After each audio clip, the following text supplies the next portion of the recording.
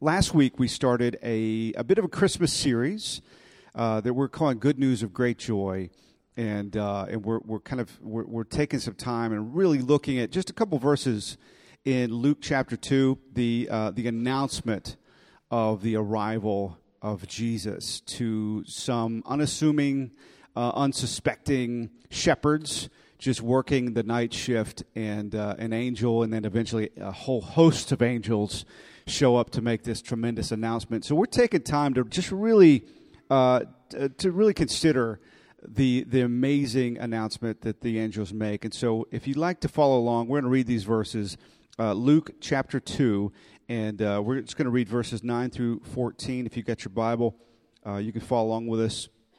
If not, we're going to throw it up on the magic screen.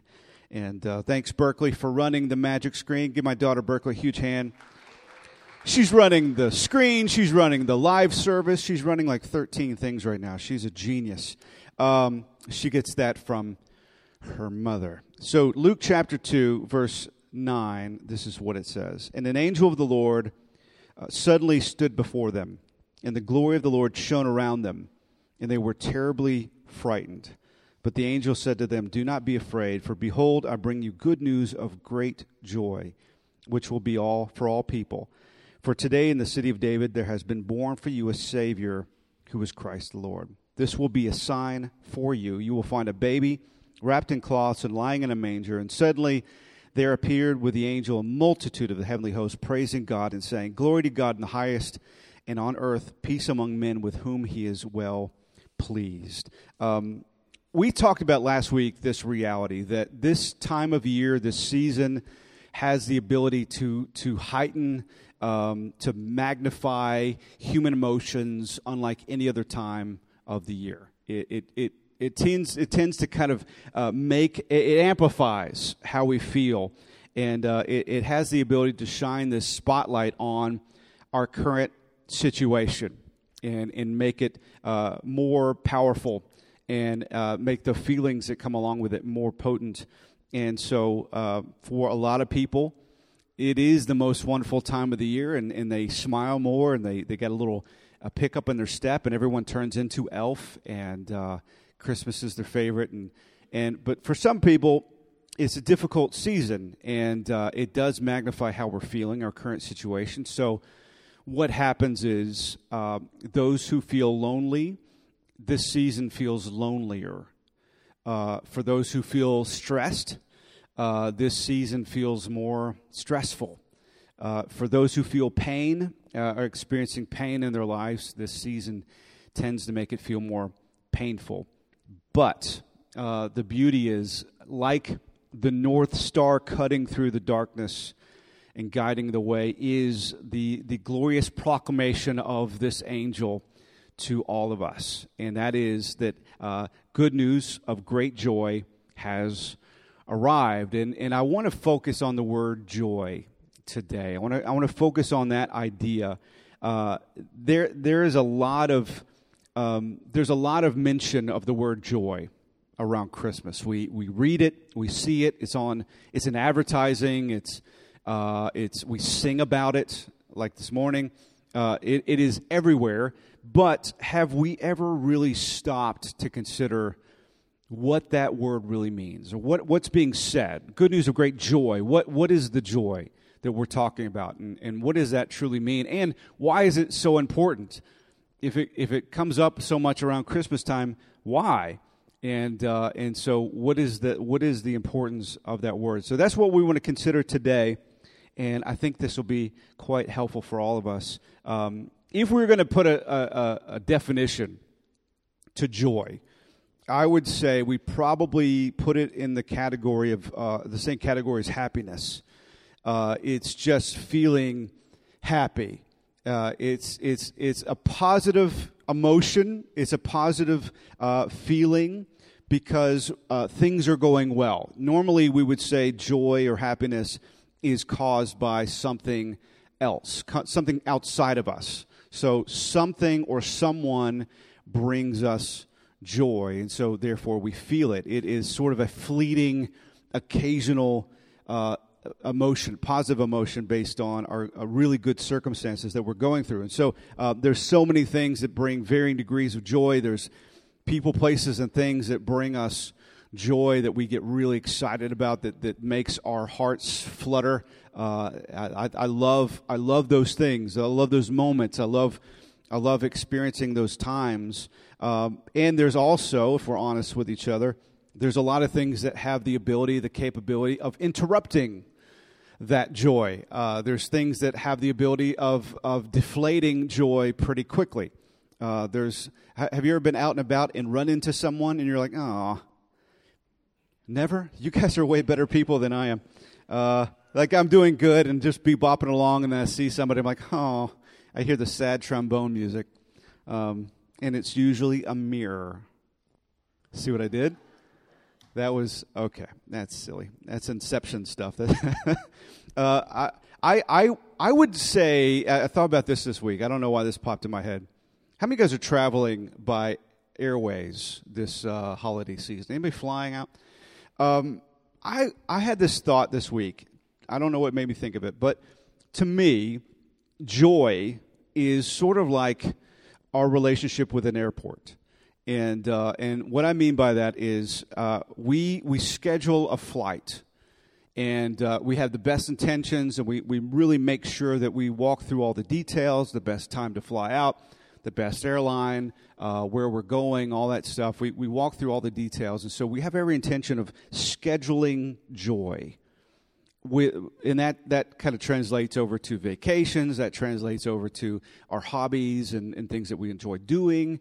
I don't know if you guys have ever kind of just scheduled your day off just around not doing anything, but like curling up with a book and everything just stopping for a minute. Good coffee, have that planned. Good book, have that planned. Everything's good. And then a phone call happens. You get called away, pulled away. Stuff happens. So you schedule your flight, but oftentimes flights are delayed. Oftentimes, we're late for our own flights, and we miss them. A lot of times, those flights are canceled. In the same way, joy, you can schedule it. You can try to make sure that it's a fixture in your life, but it gets interrupted, it gets delayed, it gets canceled. You miss it. It just works that way. And so, joy can oftentimes feel like a moving target. It's something that's hard to find. It's something hard to land on. And I think even in the back of our mind, best case scenario, we just think of joy as being a temporary relief, just a momentary euphoria and happiness. So why is this idea of joy so important? Well, I know that all of us, every single person, desires a certain quality of life, a certain quality of existence. If you're going to live on this spinning rock, you might as well enjoy yourselves a little bit. And so we all want to have a happy existence. We want to enjoy our days. We want to do, I love what 1 Peter chapter 3, Peter puts it this way. He talks about loving life and seeing good days. I love that sentiment. I think we all desire that to some degree. We want to love life and see good days. We want to smile more. That has been my New Year's resolution for the last 3 or 4 years, is just to smile more often. And that is not a fake it till you make it kind of grin and bear it kind of thing. I'm talking about a smile coming from within, being happy more often than not.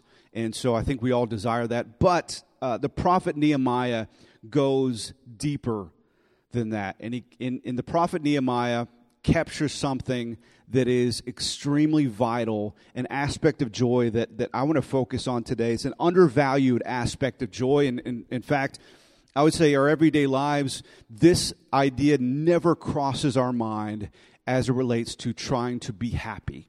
We never think about it in these terms. Rarely do we think about it in these terms. And this is in the book of Nehemiah. And it's a very simple phrase. We've all heard it in Nehemiah 8:10. It says, "The joy of the Lord is your strength." It is your strength.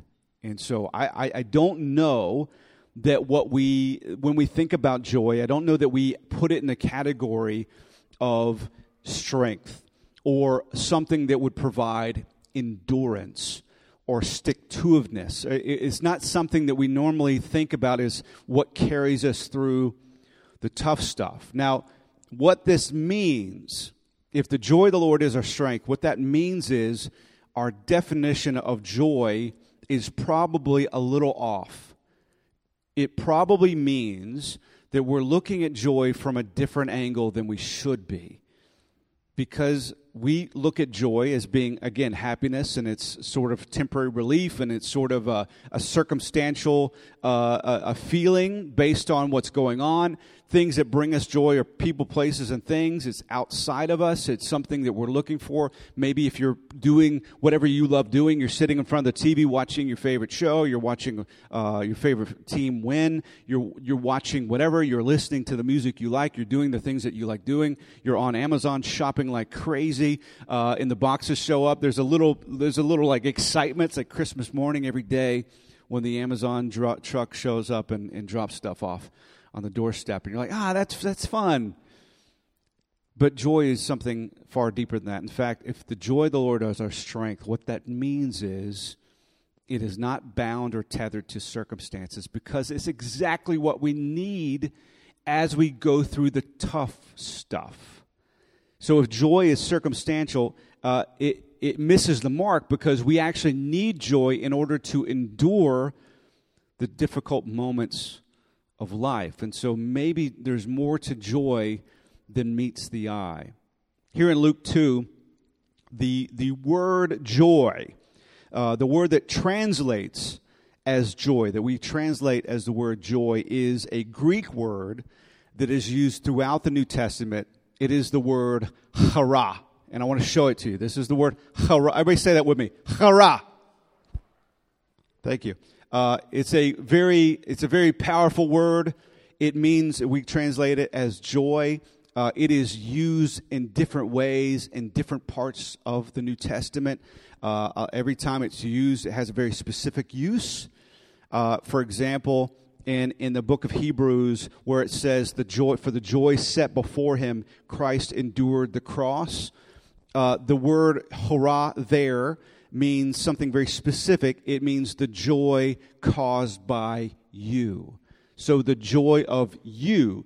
For the joy of you, Christ endured the cross. It's a very specific way that it's used. Now, when the angel of the Lord says, behold, I bring you good news of great joy, the word chara used there is used in a very specific way, and it's used in a similar way as one other instance in the Bible, and it is in James chapter 1. And I want to show this to you. James chapter 1, just verse 2.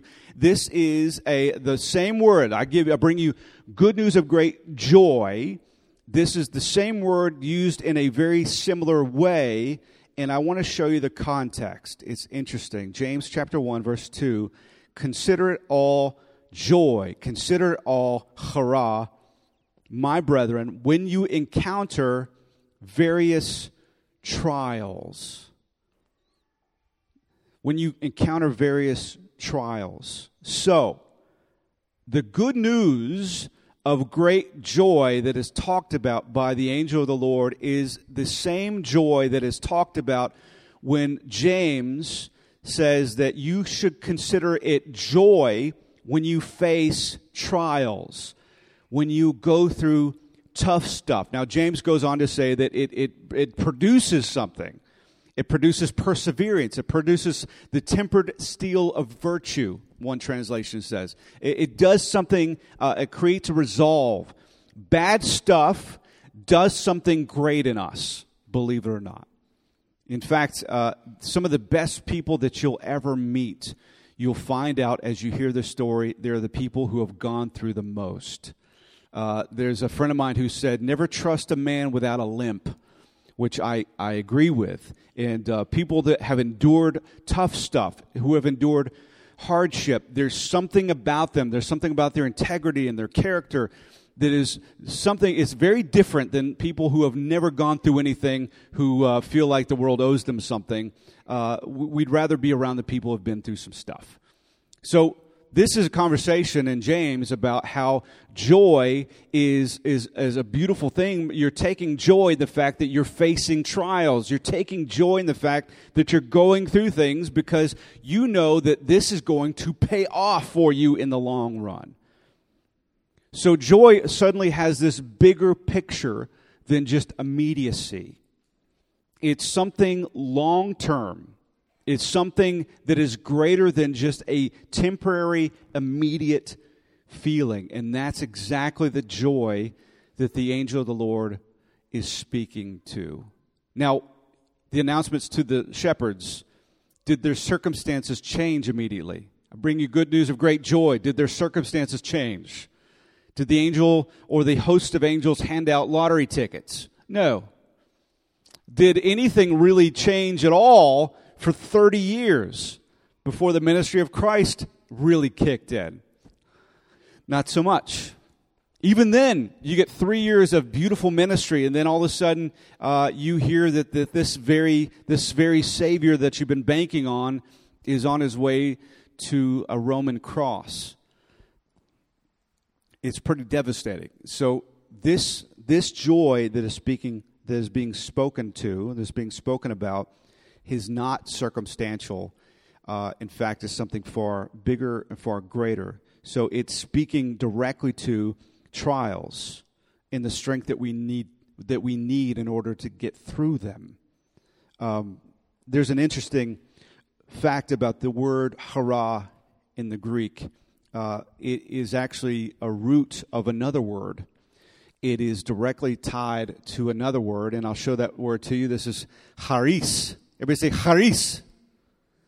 Now, the word hara is from this word charis, which that word means grace in the Greek. That is the word for grace. So the word joy has its roots in grace.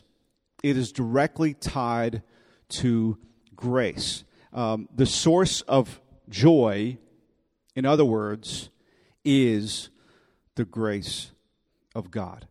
It is rooted in the unimaginable, unfair favor and love of God. And so when the angel of the Lord proclaims this, and I don't know that we really connect these dots as well as we should, when the angel of the Lord declares, I bring you good news of great joy, those two ideas cannot be separated. The good news, the gospel, is the root of, or the cause of, the joy. The very reason that we have joy now that we've never experienced, the joy of the Lord as it's talked about in the Bible, the reason that we have this joy is because of the good news that Christ has come to do for us what we could never do for ourselves. Because of His grace extended towards us, we experience joy everlasting. You can't separate the two. In fact, I would say this, the joy that is being spoken of, the joy of the Lord, is the fruit of the good news of Jesus Christ. The book of Galatians, chapter 5, gives us this dynamic list of fruits of the Spirit of God. And, of course, one of those fruits is joy. So what I'm trying to do is trace the source to something beyond just circumstances and help us to realize that joy is not coming from people, places, or things. True joy is a gift from God. It is a fruit of the Spirit. It is not fruit of our labor. It is not fruit of circumstances. It is not fruit of a relationship with someone else. It is the fruit of the Spirit, and it is something that is straight from the heart of God. James chapter 4 makes this statement. It goes on to say that God gives grace to the humble, but it says that God gives a greater grace. And I love that term. God gives a greater grace. What that means is, imagine grace. Picture grace. Now, grace is, a lot of times we don't necessarily have a great definition of what grace is, or we kind of mix it up with mercy. Just a short a story to kind of explain the difference between grace and mercy. How many of you guys have ever had a speeding ticket, ever? Okay. Only 3 people that are willing to admit it. I've had 2 in my life, and I haven't had any since for like 20 years, which is amazing. But my first one, I was probably 18 years old, and I was on my way to work. I worked at a coffee shop, and we had to get there really early. And so I was rushing in my sweet 1988 Ford Taurus that I named Boris the Taurus. And so I'm trying to get to work. There's people probably waiting outside the drive-thru, waiting for someone to sling the coffee to them. I'm late, and I see the lights, which is a great feeling. And the officer pulls me over and goes, "Do you know how fast you were going?" I was like, "No, I was driving with my eyes closed." So I was kidding. I wasn't. So I got a ticket, and that's a bad feeling. So it ruined my whole day. Well, later that same day, I was off of work, and I was going to volunteer at a nonprofit organization. That's how great a person I am. And I had someone with me who was riding a car with me, a friend of mine, a guy, and we were riding, and so I was talking to him, and we were goofing off, and lo and behold, I saw the lights in my rearview mirror again. Same day. So I get pulled over, and the officer walks up to my window and says, "Son, have you ever had a ticket before?" It's like he knew. And I said, "Yes, sir, I have." And he said, "When was that?" And I said, "This morning. In fact, I think it was you." And so he looks at me, he says, "All right, pal." He said, "Listen, if I give you a ticket," he said, "they're going to take your license away. 2 in 1 day." He's like, "They're not going to show much leniency." He said, "So what I'm going to do for you is I'm going to waive your ticket, let you off with a warning. Please slow down." I said, "Yes, sir, you got it." So that officer in that moment showed me mercy. He had mercy on my soul because he withheld something I deserved. The mercy of God withholds what we deserve. We deserve hell, wrath, and punishment. God withholds that because he loves us. That is mercy. Now, what is grace? Imagine that officer pulled me over and said, "Chris, I can't let you off with a warning. There's no way. You have to have this ticket." And then he hands me the ticket, and then he breaks out his wallet, and he cuts a check. And out of his own wallet, out of his own income, out of his own bank account, he covers the cost of the ticket, and he takes the weight of the ticket from me and pays it himself. And so now it's not withholding what I deserve. It's giving me something I don't deserve. That's what grace is. Grace is receiving what we don't deserve. That's the difference. And so when we talk about grace, what we're talking about is an unfair gift, a gift that is unfairly good, that in our best moments, on our best days, we could never do enough to come close to deserving what God freely gives us, with no strings attached. No payment, no repayment. There's no fine print. This is the gift of God. Now, we are saved by grace through faith. It is the sheer magnitude of this unfair gift that God freely gives us because he loves us, and no other reason but the fact he loves us. That is the root of joy. It is that we are given eternity with the Father even though we don't deserve it. That is the root of joy. And so when James chapter 4 says there is a greater grace. There is a greater grace. What he's speaking to is there's more to grace than you'll ever imagine. Because someone just being nice to you and doing something for you, that's beautiful. But there's a greater grace that no one's willing to do for you that God himself has done. And because there's a greater grace, what that means is there is a deeper joy. A greater grace means a deeper joy. And the more we consider how great the grace is, the more we experience a deeper, more profound joy. What this means, in short, is that their joy is not something as superficial or as temporal as we think it is. It is something that is tied to, linked to eternity. An eternal love and salvation that we enjoy. In Jesus' last evening with his disciples, we've talked about this quite a bit in the last couple months, this moment in time, this evening, they're approaching definitely the most difficult moment of all of their lives. Each one of the disciples, as well as Jesus himself, they're walking straight towards the most difficult moment that any of them have ever experienced in their human lives. They're walking towards the Garden of Gethsemane. Jesus is inevitably going to be betrayed, arrested, crucified, and resurrected. And he encourages his disciples on the walk as they're traveling together, as they're walking towards this moment.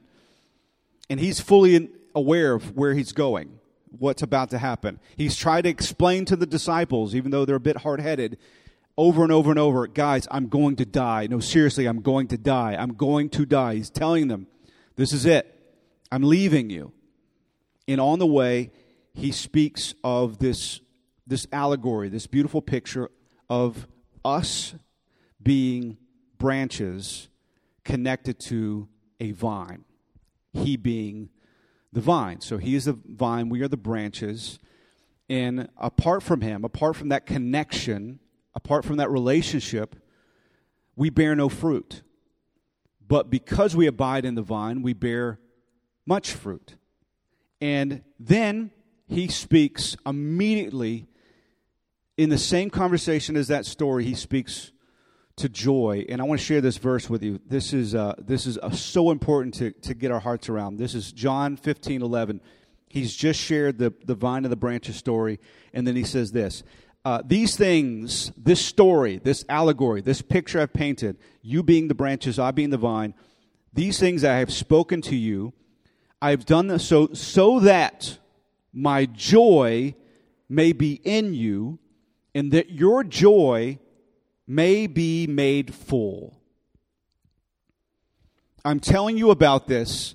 I want you to abide in me as I abide in you. I want you to connect with me. I want you to have this deep spiritual connection with me because of that connection, you get my joy, and your tank is going to overflow with joy. I'm going to fill up your tank beyond capacity with joy. And he uses a phrase, my joy. The joy of the Lord. That's your strength. It's not temporary happiness brought on by great circumstances. It is deep, profound, eternal joy that is straight from the heart of Jesus. He freely gives us his joy until our joy tanks are full. Psalm 16, verse 11. In your presence is fullness of joy. These are similar ideas. It's a similar language because it's one principle.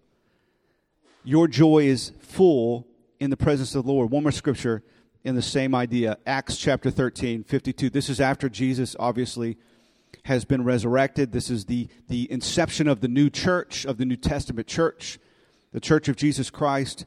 This is the statement, Acts 13:52. The disciples were continually filled with joy and with the Holy Spirit, which are probably, to some degree, synonymous, because it is the joy is the fruit of the Spirit of God. And so this statement, Acts 13, verse 52, this is in context in the middle of a conversation of major instigation, persecution, and oppression happening to these very disciples. So this is not joy free from trial. This is joy in the midst of it, in the midst of trial. So the angel of the Lord presents this idea. I bring you good news of great joy. It is a promise of a new source of true joy that this life desperately requires. Joy has shown up. It's not, hey, let's be happy about this. It's that joy has arrived. In the same way that Jesus is the grace of God, Jesus is our joy. He personifies it. He is it. So the good news is that now the joy of the Lord, my joy is yours. And your joy can be made full. God is with us. Therefore, we have His joy. Emmanuel, God is with us. Therefore, we have His joy. Now, the Bible says in Psalm 30 that pain and weeping, it lasts for a night, but joy comes in the morning. It's the arrival of joy, and that is the person of Jesus Christ. Now, I want to kind of put these in human terms. And again, this is an analogy that came to me this week, and I apologize if it's silly, but it made sense to me. In 1996, I graduated high school. And my graduation present, right after I graduated high school, was to have surgery on my jaw. I had what they call maxillofacial surgery. I had an overgrowth of my lower jaw, and so they planned on, when I turned 18, when my face stopped growing, to go in and rearrange my entire face, which was awesome for an 18-year-old. So I graduated. We took a little trip, got home, and started getting ready for extensive surgery, and then 6 weeks of recovery afterwards of lots and lots of milkshakes and Ensure and pudding and mashed potatoes because I couldn't chew. The way we think of joy in that scenario, if we're casting that scene, I think we would say joy is sort of like the anesthesia going into the surgery. We hope for moments that cause the pain to temporarily go away. For momentary relief from pain. So joy would be the anesthesia that we experience when we're going into surgery. Just to take the pain away just for a little bit. Now, knowing full well that once the anesthesia wears off, you're in for a world of hurt. I would say this, and this is the revelation I had this week. Joy is not the anesthesia in that story. Joy would be my parents and my family who cared for me every moment from there on. The joy would be my family bringing me home and watching after me and being with me and caring for me and walking me through the process. My family who paid for the surgery in the first place. I remember when I got home, it was important for me to get a little exercise and walk a little bit as the anesthesia is wearing off. And so my dad took me outside just to get some fresh air, and he's standing with me as I walked around. And I felt in that moment, I couldn't talk, but I felt like a dog. And so I went over to a tree while my dad was standing there. I just went like this, and just to make him laugh. But I realized, my mom putting things in the blender for me that is disgusting, but it was necessary, and bringing me things and taking care of me and walking me through this entire process and making sure that every step of the way I was taken care of. That's what joy does. The joy of the Lord is our strength. Now, it's not temporary relief, because honestly, some stuff just really hurts. It is tough. And there's no escaping that. Jesus said, in this world, you're going to have some trouble. It's going to hurt. This world hurts. It's painful. This world is disappointing. This world is one that will let us down continually. It's hard. It's difficult. And if everything would just go according to plan, maybe it would be much easier, but it rarely goes according to plan. Again, we make plans, God laughs at them. That's an old saying. We make plans, God laughs at them. We can plan all we want, but we're not in control. But the one who is loves us more than we'll ever know. Cares for us more than we'll ever imagine.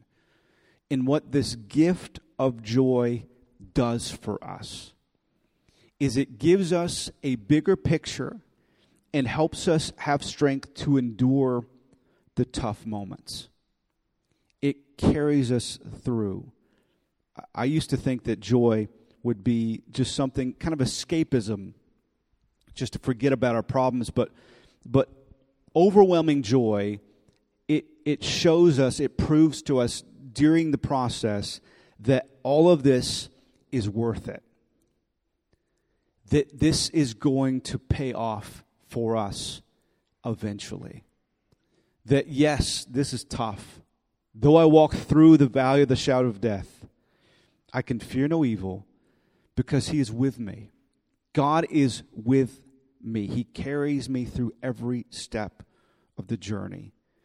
You know, there's an allegory given that is compares the coming of the Lord and the arrival of the return of our King and this earth groaning in anticipation. There's the reason we feel pain, the reason we feel disappointment is because we know there's something better. There's something in us that craves home, that craves perfection, that craves things being made right. So the reason we get so disappointed and so sad is because we know there's something better available. And so we grieve this temporary existence of brokenness because we're craving something greater. And what the Bible talks about is that being like childbirth. And the pain of childbirth. It is, I have not personally experienced it. I was there and present. And my wife's no meds Jenkins over here, and she's just like, yeah. She's pretending she's all tough. And through it all, I'm like, this looks painful. And I'm trying my best to be there and be present, but she's the one enduring all this, and it's tough. If you ever watch somebody else go through pain, emotional, physical, it's difficult. And in that moment, I would say, God, give that to me. Let me have it.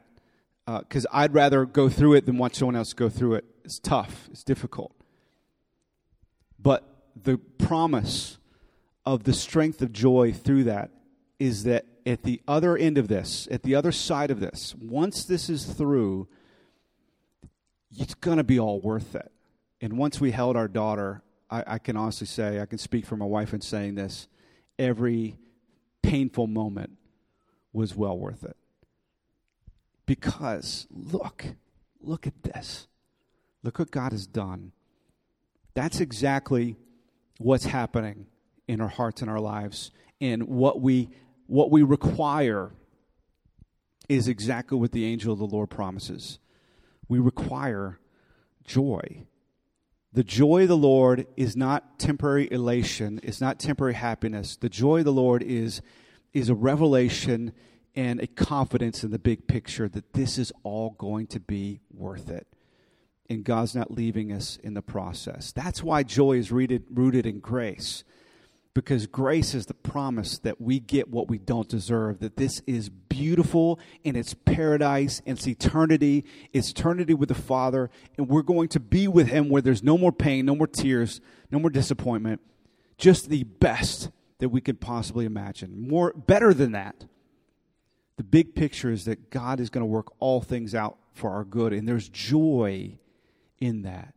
There's joy in being thankful that this too shall pass. And God, you're doing something within me through the whole process. And so this is my prayer. I want to end with this. This is a prayer that I believe is for us in this moment. And you find this in Romans, the book of Romans, chapter 15, verse 13. And I think this is exactly the intention of the Apostle Paul. This is a prayer for all of us. Now may the God of hope fill you with all joy and peace in believing, so that you will abound in hope by the power of the Holy Spirit. That's my prayer for us during this season, during the next season, and through every tough situation that we face as human beings.